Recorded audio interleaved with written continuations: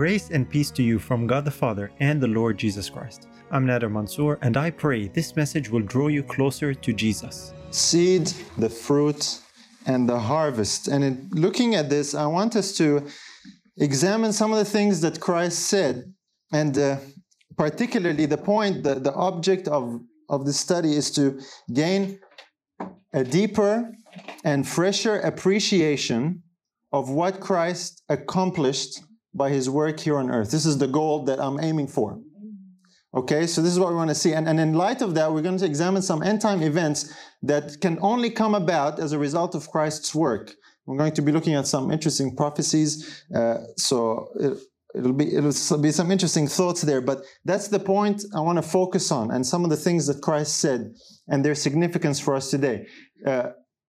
Too often we do not truly understand or appreciate what Christ actually accomplished when he was here on earth. And so I want us to see that in a fresh light.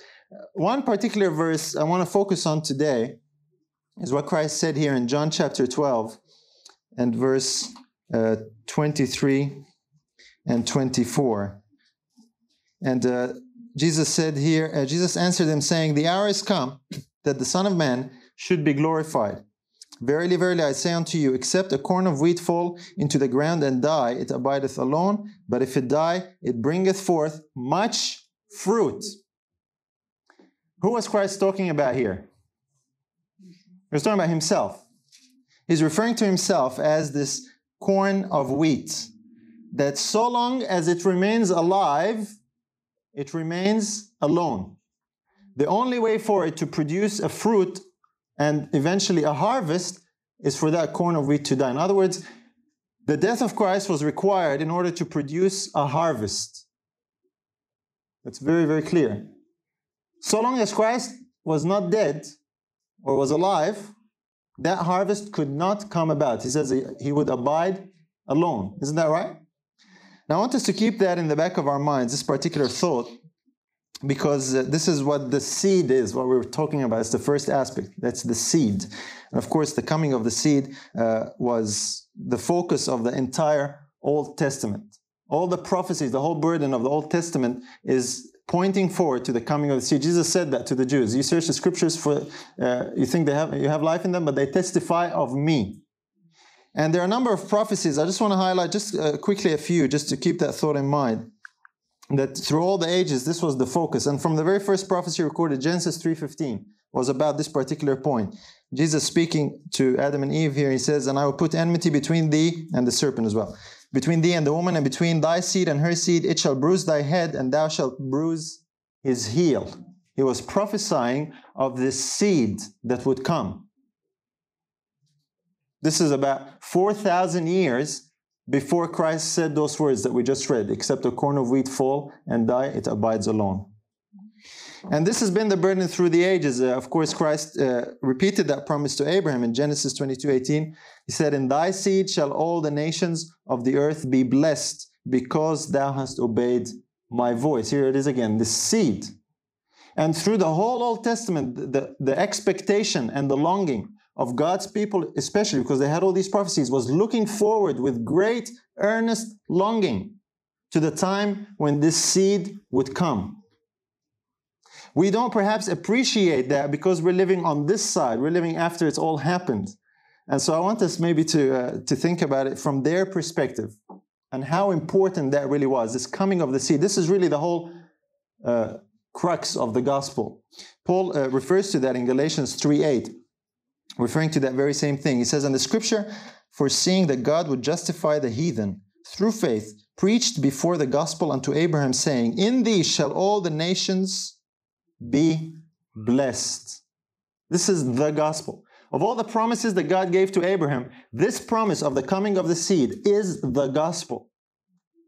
In thee shall all the nations of the earth be, in this seed that would come through Abraham.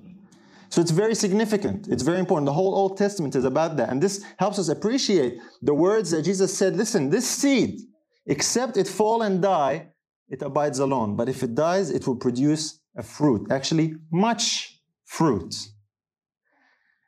And of course, you know that Paul also says this seed is referring to Christ. He says it doesn't speak of seeds as of many, but as of one, which is Christ. This seed, of course, is Christ. Now, the important aspect of the coming of the seed is that he would accomplish certain things that were absolutely necessary in order for salvation to take place. There are a number of scriptures that talk about that.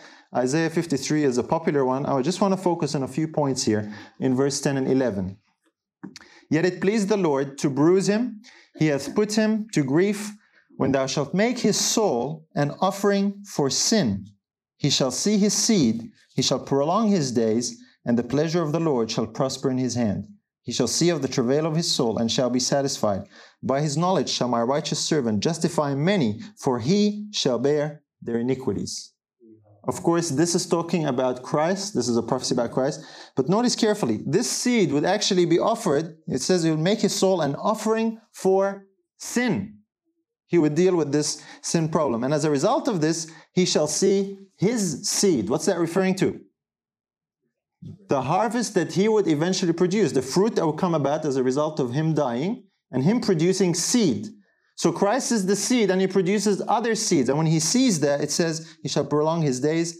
And in the end, it says as a result of this, shall my righteous servant justify many, for he shall bear their iniquities. That's what the seed will accomplish. This is what everybody in the Old Testament was looking forward to.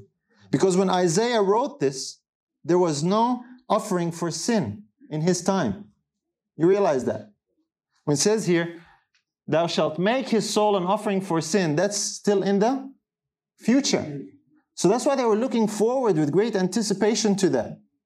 At the time when Christ will come and he will bear their iniquities. Another place that mentions this, and this is a really beautiful prophecy, is the prophet Daniel. In Daniel 9:24, you know the 70-week prophecy, but there are some elements here that refer to the work that the seed would accomplish. He says, 70 weeks are determined upon thy people and upon thy holy city, to finish the transgression, to make an end of sins, and to make reconciliation for iniquity, and to bring in everlasting righteousness, and to seal up the vision and prophecy, and to anoint the most holy. These are very, very significant things. And when Daniel was writing this, we sometimes perhaps fail to realize it. When Daniel was writing this, none of these things had even occurred yet. There was no finishing of transgression. There was no end of sin. Reconciliation for iniquity was not even happened yet. Everlasting righteousness was not brought in yet. The vision and the prophecy were not sealed, and the most holy was not anointed yet. See, all these people were living with this incredible expectation of the time when all these things would happen. The time when the seed would come. You know, every family in Israel hoped that the Messiah might be born in their household. Especially if they're of the tribe of Judah, of course. You know, because you had to be of that tribe. There's this longing, this expectation for the coming of this seed and what it would accomplish. Because when the seed would come, then all these things will be done. You see, we're living at a time, brothers and sisters, when these things have already happened. And so we tend to assume, well, yeah, that's how, in a sense, it's always been. But these people were living at a time when this was still to happen. And when we realize that, hopefully we'll better appreciate and magnify what Christ has actually accomplished when he came and this coming of the seed. So Daniel looked forward to it, Isaiah looked forward for it, and every person in the Old Testament time looked forward to that time. And of course, the Bible tells us in the fullness of time, God sent forth his son to be born of a woman. And Peter, one day when he was preaching in Acts 3, he refers to this particular prophecy that was now fulfilled. Notice what he says, verse 24 to 26. Yea, and all the prophets from Samuel and those that follow after, as many as have spoken, have likewise foretold of these days. Ye are the children of the prophets and of the covenant which God made with our fathers, saying unto Abraham, and in thy seed shall all the kindreds of the earth be blessed. Unto you first, God, having raised up his son Jesus, sent him to bless you in turning away every one of you from his iniquities. See, Peter is basically telling these leaders that had rejected Christ They said, you killed him. But he was the fulfillment of this prophecy, this promise that was made to Abraham, this coming of the seed. And when it talks here about raising Jesus, this is not raising him from the dead. This is the incarnation. This is he raised a Savior at his birth. And that's when Christ came and to bless and to turn away everyone from their iniquities and from their sins. That had come to pass, this magnificent promise of the seed that would come. Now I keep emphasizing this time and again because that seed, when it accomplished certain things, only as a result of that work could other things take place that were not possible before the coming of the seed. And this is a very significant point to keep in mind. The coming of the seed and him dying, only after that event can there be produced other seed and eventually a harvest. That's what Christ said. And this is why the entire focus of the Old Testament is pointing forward to that time when this would become a reality. And now Peter says, this has happened. To you now God has made this promise, has fulfilled this promise, and Christ has been sent to bless you and to turn everyone away from their iniquities. Paul refers to exactly the same event. In other words, but also mentioning this seed, this glorious seed. In Galatians 3:19 he says, wherefore then serveth the law? It was added because of transgressions, till the seed should come, to whom the promise was made. And it was ordained by angels in the hand of a mediator. Again, he's referring to the exact same promise that God gave to Abraham, this coming of the seed and what it would accomplish. And the context bears that very well. And notice what Paul says comes about as a result of the coming of the seed. In the same chapter, just a few verses later, verse 22 down to 25. He says, but the scripture hath concluded all under sin, that the promise by faith of Jesus Christ might be given to them that believe. But before faith came, we were kept under the law, shut up unto the faith which should afterwards be revealed. Wherefore the law was our schoolmaster to bring us unto Christ, that we might be justified by faith. But after that faith is come, we are no longer under a schoolmaster. So when he talks here about the coming of faith, what's he referring to? The coming of Christ. That's what Christ would accomplish. When Christ would come, he would bring in this faith. That's why in the book of Hebrews, it refers to Christ as the author and finisher of what? Our faith. When did he author and finish our faith? On the cross. When he came. Through his life, he was authoring it. And at the cross was the end of the book. When he said, it is finished. That's the author and finisher of our faith. So Paul is saying this is what everybody was expecting, was looking forward to, the time when this faith would come. The time when this seed would come. Brothers and sisters, this coming of the seed, this event, is the most important event in the entire history of the universe. You realize that? It is more important than the second coming. There would be no second coming if this event didn't happen. You with me? We too often fail to realize that. And when we see, that's why I'm looking at some of these verses that we might be familiar with, but there's this incredible expectation and this sigh of relief. The seed has come. That's what Paul is saying. Now we have this faith. Now as a result of Christ, we can be justified by faith. After faith has come, we're no longer under the schoolmaster. Something happened when this seed came that turned everything upside down. That's the point of scriptures. And if we really realize it, it should turn everything upside down in our experience as well. And that's the whole point of what we're trying to get to, okay? This coming of the seed. Now, some people misunderstand the coming of the seed that we just read earlier in this verse when he says, till the seed should come. Some people actually misunderstand that and think it's referring to the second coming. But of course, the context does not allow that at all, because if it's till the second coming, then we're essentially saying that the faith of Jesus has not yet come, has not yet happened. We're still waiting for it. And that cannot be. That's totally misunderstanding the verse. It's actually, this is the time when Isaiah was referring to where he says, by his knowledge shall my righteous servant justify many, that we might be justified by faith. He's talking about that particular time. I want to read the statement that just confirms this from a Spirit prophecy. This is a beautiful statement, but just confirms Paul's context very clearly. It says, when our first parents transgressed the holy law of God, the Lord promised that the seed of the woman should bruise the serpent's head. The serpent was to bruise the heel of the seed of the woman, but he was to have no power to touch the head. Humanity was lost, and Christ appeared as the world's Redeemer, the seed to whom the promises were made. He died to redeem mankind. And that's exactly what Paul was saying, until the seed should come to whom the promises or the promise was made. So this first coming of Christ is the climax of the entire great controversy with Satan. Because it was at that period that the great controversy, that battle, was won and settled. Now we're not finished yet. The controversy is not finished yet, but the outcome has been settled and decided. There is no questioning as to what's going to happen in the end. You with me? That only came about when the seed came and died and rose.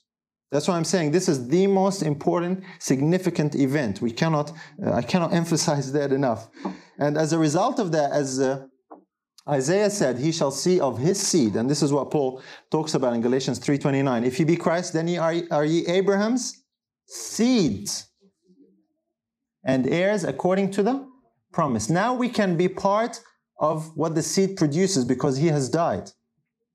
You see, all too often we talk a lot about Christ and his death, almost to the point where it becomes, just words that we use. We miss the impact of what it really, really means. You know what I'm talking about? It's so common, it's the theme that we all talk about. Sometimes it becomes too common. And so I just want us to refresh in our minds. That's what Jesus told his disciples as well. Remember, he said, because I live, you shall live also. That's why he's referring to this seed that would die, and only then would be able to produce fruit and eventually a harvest. And 1 John 3:9 talks about the same thing. Whosoever is born of God does not commit sin, for his seed remaineth in him, and he cannot sin because he is born of God. What is the seed that is referred to here? That's Christ, isn't it right? The seed that remains in you, that enables you to overcome sin, is that seed that was promised.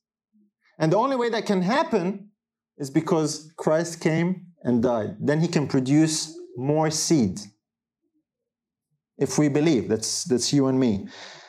And of course, another verse that says this very well, and this verse has a beautiful thought in it as well, where, Christ in you, the hope of glory, that verse we quote a lot in Colossians.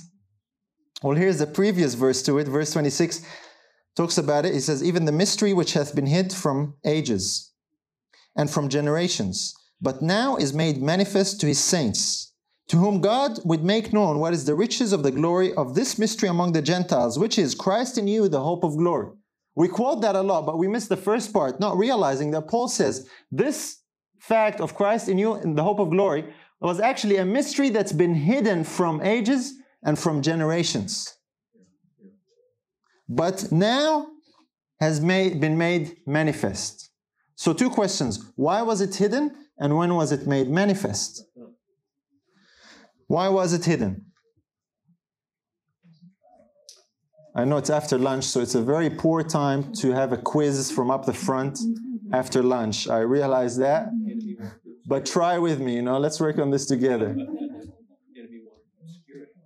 What's that? The enemy wanted to obscure it. It was hidden. Now, it was hidden not because of, not necessarily the enemy was hiding it. It was hidden simply because it was in Christ, because the seed had not yet come. It was manifest and revealed when the seed came and died. That's what Jesus said. Remember, if that corn of wheat does not die, it abides alone.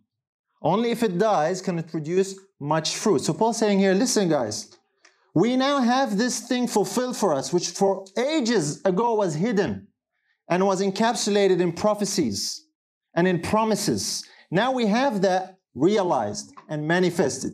And that mystery is Christ in you, the hope of glory. That's what 1 John was talking about, that if his seed remains in you. You with me? This is very, very significant. It highlights what Christ actually accomplished. The coming of the seed is the great marker in time that marks a before and after. That's a great divide in history. You know, if you divide the history of the world, you can only divide it into two sections. Before the seed came and after the seed came.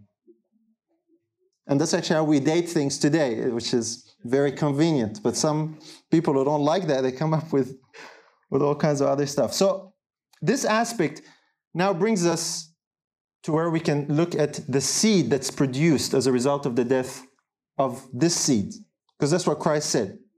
One of the titles or figures that's applied to Christ in 1 Corinthians 15:20 is the first fruits. Let's read it. But now it says, is Christ risen from the dead and become the first fruits of them that slept. This is, of course, only as a result of Christ rising from the dead. And in the resurrection of Christ, Paul here refers to him by this name or by this title. He refers to him as the first fruits. Now, what does first fruits mean? I was talking with someone one time, and they were telling me, oh, first fruits, and then there's second fruits. You know, that's why there's first fruits. And I told them, no, that's not the case. There's no such thing as second fruits in the Bible, okay? First fruits is simply that part of the harvest that ripens first, and the Bible refers to it as the best or the cream of the crop, okay? The best part of the harvest. And Christ here is said to be the first fruits of them that slept. The Bible picture always presents the first fruits and the harvest. That's what makes a complete yield. First fruits and harvest, always. And this is what I want us to keep in mind. So when the Bible here talks about Christ being first fruits, then we can conclude that those that slept must be the harvest. And we're going to see that in a minute as well. I don't want us to just use one verse. But Christ is the first fruits, and of course He is the first fruit of the harvest, or of those that sleep. A couple of verses later, Paul says the same thing again. Verse 23 says, but every man in his own order, Christ the first fruits, afterward they that are Christ at His coming. That's those who are sleeping who will rise when Christ comes the second time. So the same thing again. Christ is the first fruits, and the harvest is at His coming. I want us to really keep that point in mind, that the Scripture all through Old Testament and the New repeatedly presents this fact that there's a first fruits and a harvest. All through the types in the Old Testament, and as we shall see in the New as well. So we don't want to get confused over that. Let's look at another verse just to confirm this. In Mark chapter 4 and verse 29. It says, but when the fruit is brought forth, immediately he putteth in the sickle, because the harvest is come. How many parts are there? Just two. The entire yield is made up of fruits or first fruits and harvest. And there's a very interesting point I want us to keep in mind here as well as we go along from this verse. What time do we know that the harvest is ripe and ready to be collected? When the first fruits are ripe. Isn't that what it says? When the fruit is brought forth, that means when the fruit is ripe, immediately you put in the sickle, because you know then the harvest is ripe. Very significant point. I want to keep that in the back of your mind, because we're going to pull it out in a little while, okay? I know I'm taxing you a lot after lunch, but I think you can make it. Okay, very significant point. When the first fruits is ripe, then the harvest is ripe. The inverse is also true. So long as the first fruits are not ripe, you cannot have a harvest.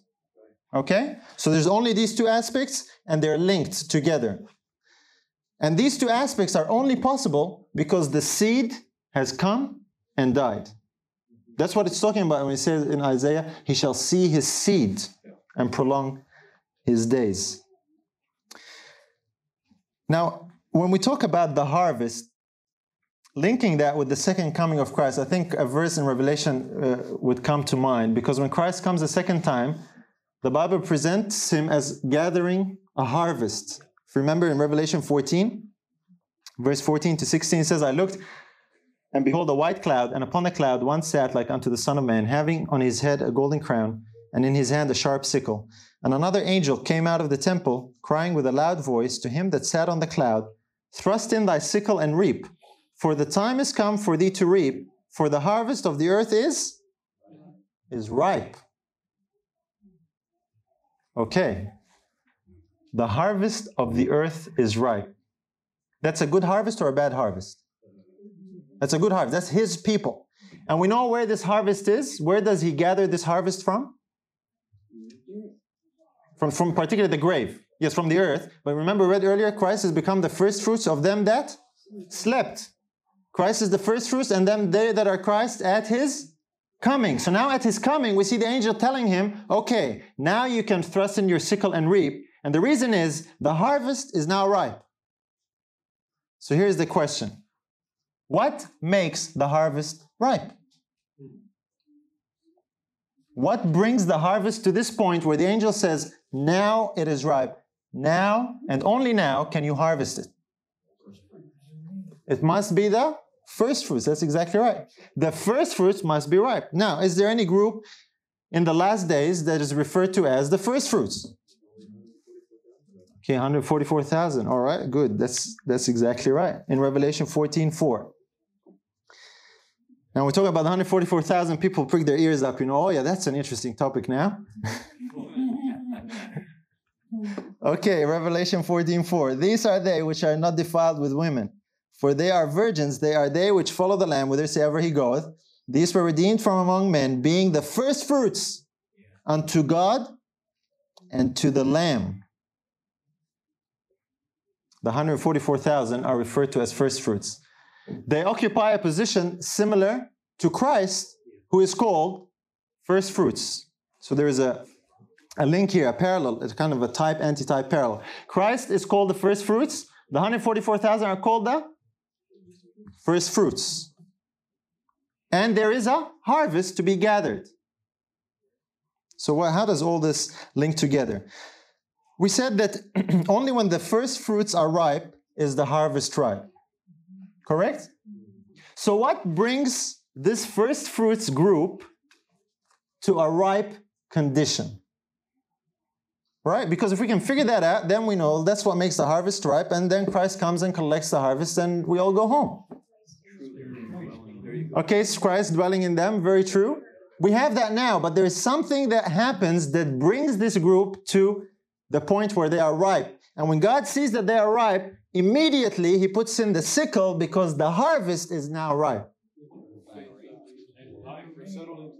Settling in the truth, faith. Okay, these are all very good answers that are leading towards the ultimate answer.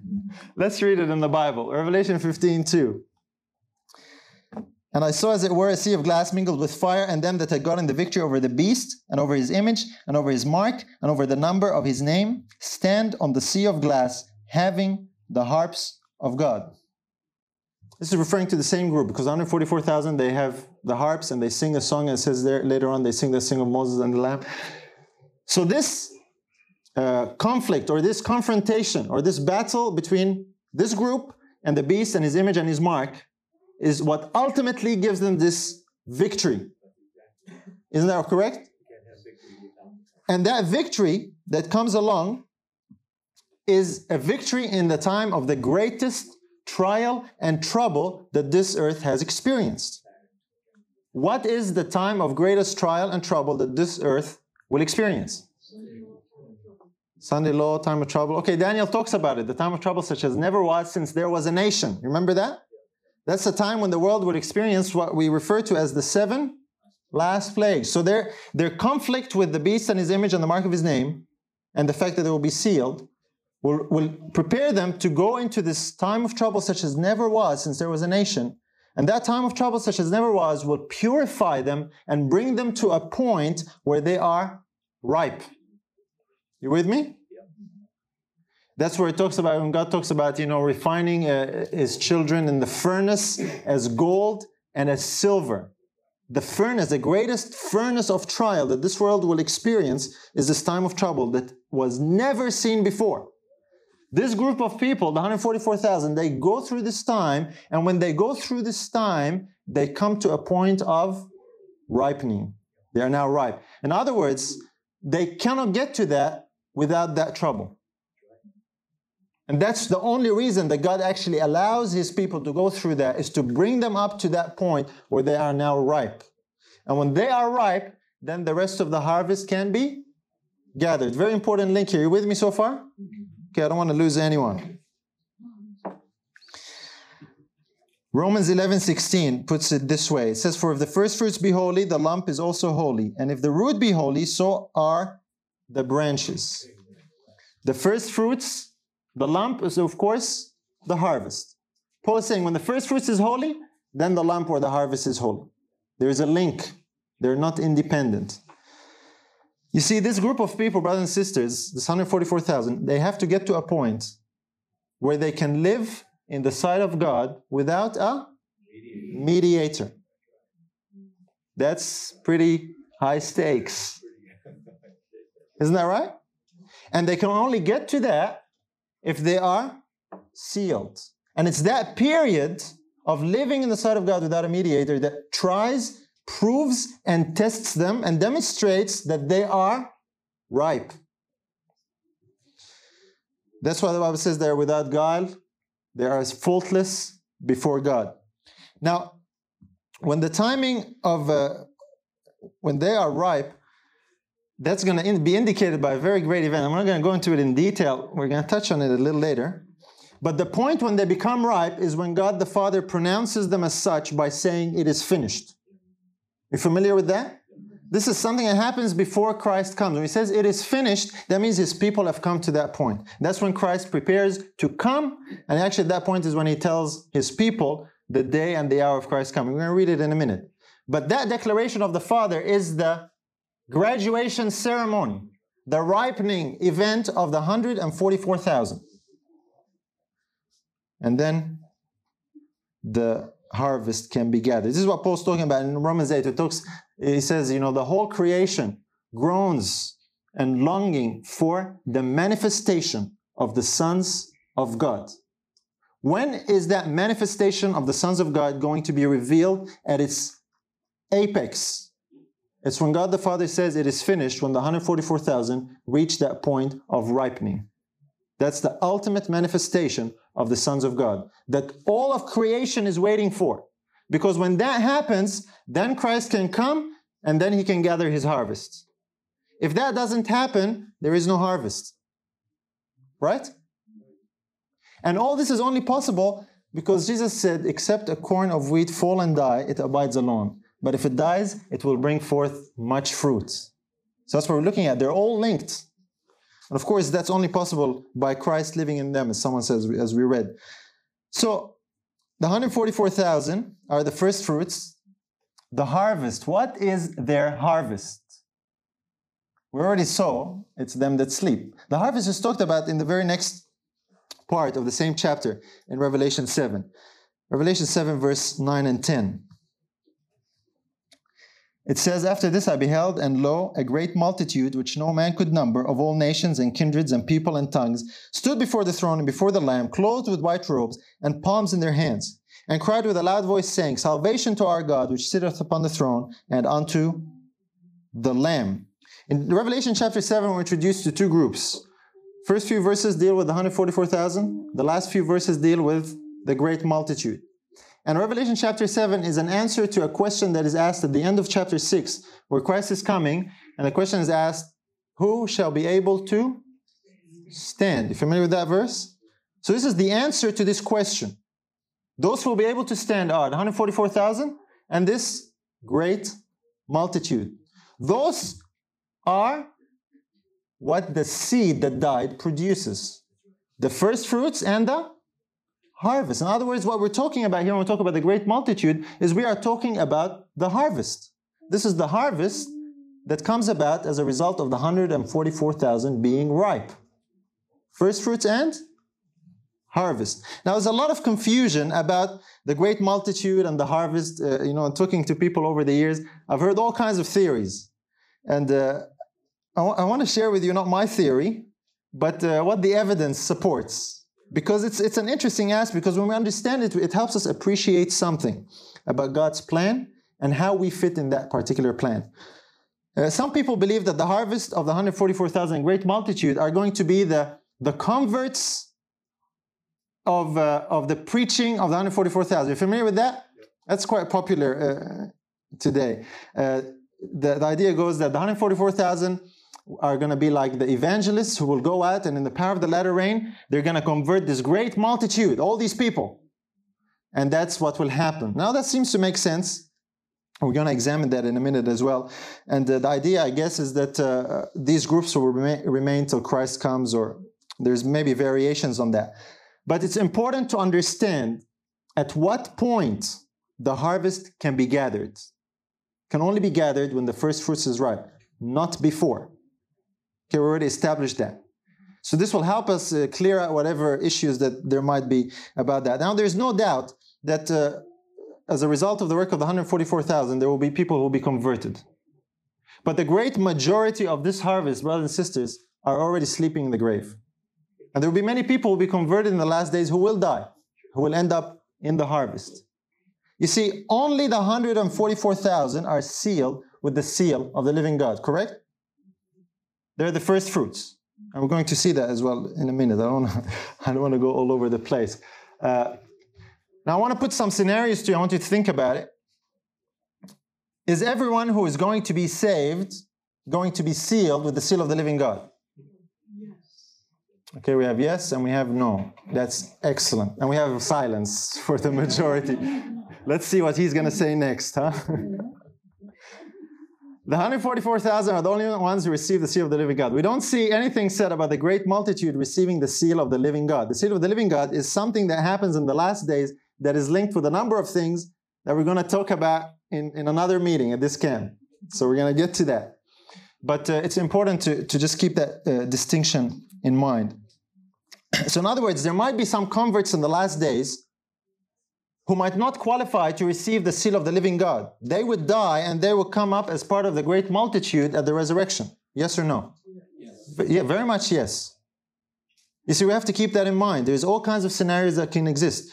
The seal of the living God is not how we're saved. This is a qualification of the special group of people that are called the first fruits. If you don't qualify to receive the seal of the living God, are you going to be lost? Because the great multitude is not said to have the seal of the living God. You understand what I mean? Because there's first fruits and there is harvest. And it's the result of what the first fruits go through and what they accomplish that actually justifies God in gathering all the harvest. Because if anyone else of that harvest was in the same shoes under the same circumstances, they would produce the same result. You with me? That's the connection. One part of the body, when the body is honored, Paul says, when one member of the body is honored, the whole body is honored.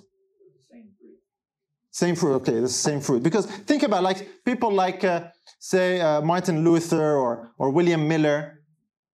These people, they died, right, in the faith. They died believing some errors. They died before they even perfected their character, possibly, yes or no? They're going to be saved, right? On what basis? The first fruits. What they believed in Christ. In other words, if these people were put in the same circumstances as the 144,000, because of their faith in Christ, they would come up to the same result. And when one group, the 144,000, demonstrate that, then God is justified in gathering all the others, even though they didn't come up to that point because of circumstances or times and events prevented them from going to that experience. You with me? So that's the link between all the parts of the body. So that's just some scenarios to think about. For example, William Miller. Does William Miller have the seal of the living God? No, because the seal of the living God has to do with the sealing message of the three angels, which has to do with the present truth of a number of things, including the Sabbath. Isn't that right?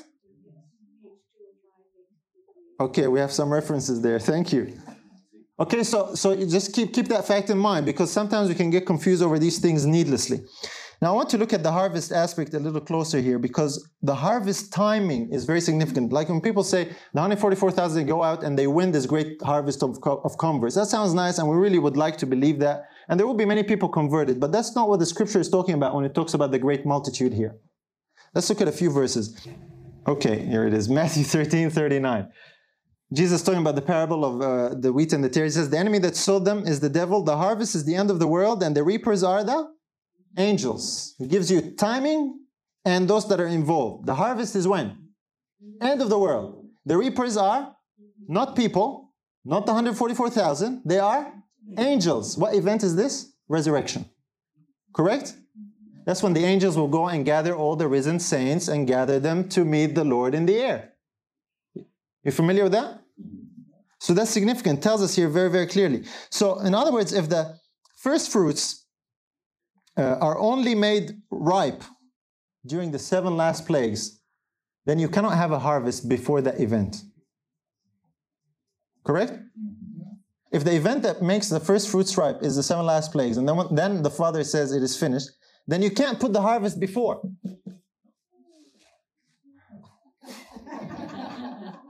That was 5 hits, huh? Okay, so the first fruits and the harvest, the type and the antitype, they have to match. Christ is the first fruits of them that slept at his coming. The 144,000 is also the first fruits of the same harvest. Okay, make sense? Okay, you don't have to agree with me, I just want it to make sense first. Agreeing is your decision at the end. But I just wanted to be clear. Now I want to look at a few aspects here, because when we realize the harvest is only after that event, then the only place you can gather that harvest is the grave. Because there's not going to be any conversions happening during the time of trouble, during the 7 last plagues, right? Whoever is sealed, whoever is holy, whoever is with the Lord, whoever has made their decision, then the time of trouble hits. Because there's no conversions, because there is no more mediator. So the harvest has to be at the very end, which is from the grave. There's not going to be harvesting from pews. That's the point. It's going to come quite a number of times. But let's look at that here. So probation and the harvest, as we said, the 144,000 are only ripened after probation is closed. So the harvest has to be after that. The harvest cannot be here. So this is the time where the latter rain is, where there's going to be preaching, there's going to be a lot of conversions, a lot of people are going to come in, some will die, some won't. The 144,000 will be finally sealed, and then probation closes. The great multitude is here, not here. Because then the harvest is not ready here before they arrive. It just destroys the whole type that Christ is presenting. Let's look at how Spirit Prophecy puts this. Desire of Ages 834. This is the last chapter. Remember, after his ascension, Christ goes to heaven and he takes with him those risen saints. And he's entering into heaven. It says, Christ waves them back, not yet. He cannot now receive the coronet of glory and the royal robe. He enters into the presence of his Father. He points to his wounded head, his pierced side, the marred feet. He lifts his hands, bearing the print of nails. He points to the tokens of his triumph. He presents to God the wave sheaf, those raised with him, as representatives of that great multitude who shall come forth from the grave at his second coming. How clear is that? The great multitude, I'm seeing all these blank looks. Okay. Remember the people that rose with Christ? They went to heaven with him, right? It says here, he presents them to the Father as the wave sheaf and as a sample. They are a sample of the great multitude that will come from where? The grave. Okay, you with me now? That's the harvest. So they are a sample of the harvest. Let's look at another one. Well, let's illustrate that first, okay? So Christ, this is the raised saints that rose with him at the same time when he rose, that he took to heaven, and they are a sample of this. And they're called by the same name. They're also called first fruits or wave sheaf. And just like this first fruits are the first fruits of this harvest. Here's another one, Spirit Prophecy Volume 3. He is seated by the side of his Father on his throne. The Savior presents the captives he has rescued from the bonds of death at the price of his own life. His hands place immortal crowns upon their brows, for they are the representatives and samples of those who shall be redeemed by the blood of Christ from all nations, tongues, and people, and come forth from the dead, when he shall call the just from their graves at his second coming. That's the great multitude. Same description here, from every nation and tongue and people. Okay? Is it coming together? Okay, that's good. Let's look at, there's just a couple more. I just want to show you that only the harvest does not come to life until Christ returns. They can only come from the grave. Let's read this one. Only by yielding up his life could he impart life to humanity. Only by falling into the ground to die could he become the seed of that vast harvest. The great multitude that are of every nation and kindred and tongue and people are redeemed to God. Now that's a really clear one as well. That's the verse, this is referring to the verse that we started with. Only by dying can you produce that harvest, and that harvest will be gathered from all these nations. At what time? At the very end. That's all the redeemed. That's the great multitude. Now when this happens, before that, there's a few events that have to happen. Let's look at this particular statement in Testimonies Volume 1. That's the one. Speaking about this time, this is what it says. Soon we heard the voice of God like many waters, which gave us the day and hour of Jesus' coming. This is the Father speaking. The living saints, 144,000 in number, knew and understood the voice, while the wicked thought it was thunder and an earthquake. When God spake the time, he poured out on us the Holy Ghost, and our faces began to light up and shine with the glory of God, as Moses did when he came down from Mount Sinai. You know what timing this is in the last days? This is at the very end of the plagues, particularly at the 7th plague point. You can read about it in Revelation 16. So at that point, how many saints are alive? Only, there's no one else. Where are their converts? They're either sealed with them, and so part of that group, or they are where? In the grave, waiting to be harvested. They're in the great multitude, in other words. There's no one else alive there, only the wicked, and they don't know what's going on, they don't understand. Here's another one. The earth mightily shook as the voice of the Son of God called forth the sleeping saints. What event is this now? Second coming, resurrection. They responded to the call and came forth clothed with glorious immortality, crying, victory, victory over death and the grave. O death, where is thy sting? O grave, where is thy victory? Then the living saints, who's that? And the risen ones, who's that? The great multitude, raised their voices in a long transporting shout of victory. Now the entire harvest is gathered. You see the sequence here? It's a beautiful picture, and it's actually not that hard to understand. It's very simple. But it's very significant to understand that this is only possible, the risen ones, only possible when these are ripe, the 144,000. So we have a great responsibility and a privilege.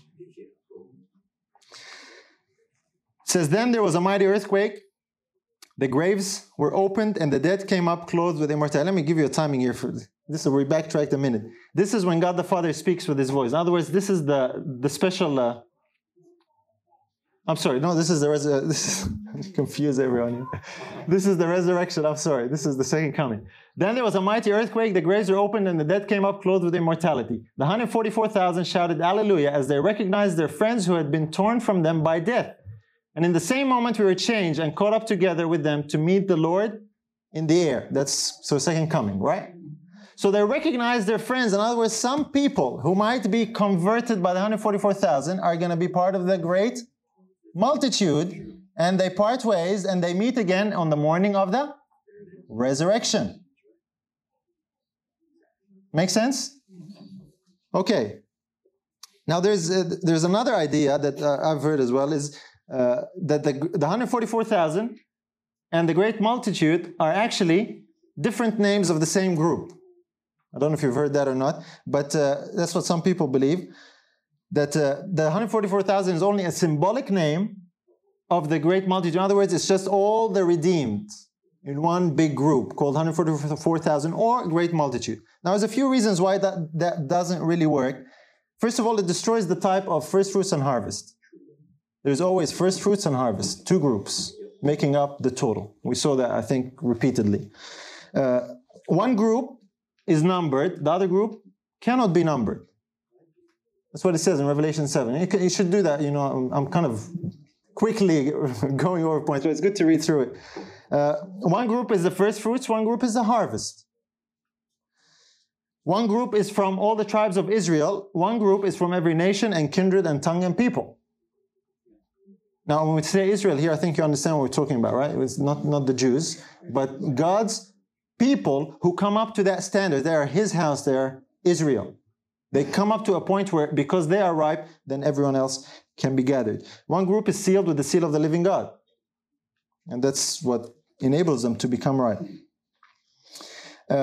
Some of this group see their lost friends who come up in this group. We just read that, right?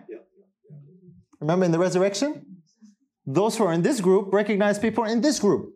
So they're not all one and the same. And finally, I think you remember this when Mrs. White had her first vision and she's taken to heaven and they come to the temple. And Christ at the door of the temple, he says something very interesting, right? He says, only the 144,000 can enter here, right? He doesn't say only everyone can enter here. There is a distinction here. First fruits and harvest. You see, the first fruits is what actually justifies God in gathering this harvest. You see what I'm saying? This justifies this. There's a connection here. Now, I dealt with, I think we did this last year. We did when we talked about the baptism for the dead. Okay, the Bible talks about the baptism for the dead. That's what we're talking about here. These are baptized for the dead. For more details, there's a DVD at the back. Okay, so we dealt with that last year. So let's just keep going. Review and Hell, July 1851. As God spake the day and hour of Jesus' coming and delivered the everlasting covenant to his people, he spake one sentence and then paused while the words were rolling through the earth. The Israel of God stood with their eyes fixed upward, listening to the words as they came from the mouth of Jehovah, and rolled through the earth like peals of loudest thunder. It was awfully solemn. At the end of every sentence, the saints shouted, "Glory, hallelujah." Their countenances were lighted up with the glory of God, and they shone with the glory as Moses' face did when he came down from Sinai. The wicked could not look upon them for the glory, and when the never-ending blessing was pronounced on those who had honored God in keeping his Sabbath holy, there was a mighty shout of victory over the beast and over his image. What group is that? His people who hear the everlasting covenant. It's the 144,000. Yeah, the special resurrection takes place as well. So here is another very clear distinction. Only the 144,000 get to hear the covenant, the everlasting covenant delivered by God's voice. They hear the day and coming, the day and hour of Christ's coming. All the rest are sleeping. They don't get to hear that. Because only they went through the experience of victory over the beast and over his image. Okay, that's why. Okay, that's another distinction, like we said, between these two groups. Now, one thing here I should mention, some people get confused over this part. I don't know why, but delivering the everlasting covenant, say, well, that's the time when the everlasting covenant is given to his people. God the Father here announces that which brought them to this point. Because some people say, the everlasting covenant or the new covenant doesn't happen until this point. Because it says here, he delivers the everlasting covenant. That's when the new covenant starts. Well, that's just misreading the English. He delivers to them. In other words, this is their, like I said, the graduation announcement. They got there because of the everlasting covenant. And God repeats that with his audible voice so they can hear that from heaven. Now, I want to put forward this aspect here. When we look at the seed and the fruit and the harvest, the coming about of the 144,000 was impossible before the cross. You realize that? You could never come or to bring about the 144,000 group before the cross. Why is that? Because only the seed can produce this fruit and then a harvest. So this puts great significance and emphasis on this event right here, the cross. You see what we're saying? That's why the coming of the seed is so significant. That's what everybody was looking forward to. Only after Christ came and died could there be a harvest to follow, and not before. And that's why the book of Hebrews gives this beautiful verse. Hebrews 11, verse 39 and 40 says, "And these all," after listing all the heroes of faith, "and these all, having obtained a good report through faith, received not the promise, God having provided some better thing for us, that they without us should not be made perfect." Some better thing for us. In other words, what's happening here on this side as a result of the coming of Christ is referred to by Paul as a better thing. Do we realize that? Do we really realize and appreciate what that means, brothers and sisters.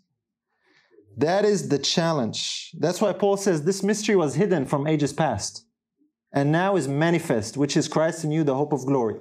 We're living in a time period that all these people for 4,000 years were looking forward to. Remember, Jesus was talking with his disciples, and one time he told them, there are many prophets and kings and righteous men who wished to see the things that you see and to hear the things that you hear, but they didn't. You remember that verse? They were all looking forward to the time when this would be manifested. We're living at a time when this is done. It's a done deal for us. Too often we're living like we're still here. You know that? As a matter of fact, sometimes we even wish that we lived here, where there is a pillar of cloud and a pillar of fire and the water opening. You say, if I lived then, I'd have all these evidences for my faith. It's better than now. People are like, I've had conversations with people who said that. Now that's nice, but what that reveals is we don't really understand or appreciate what we have on this side. Paul says this is better things. Some better thing for us. So I want to challenge your faith. I want us to appreciate what made all the difference. It's the coming of Christ. It literally turned things upside down. And he has promised, and he will produce this harvest. Now it's for you and me, as we're told, to strive to be among what? This group. Not this group.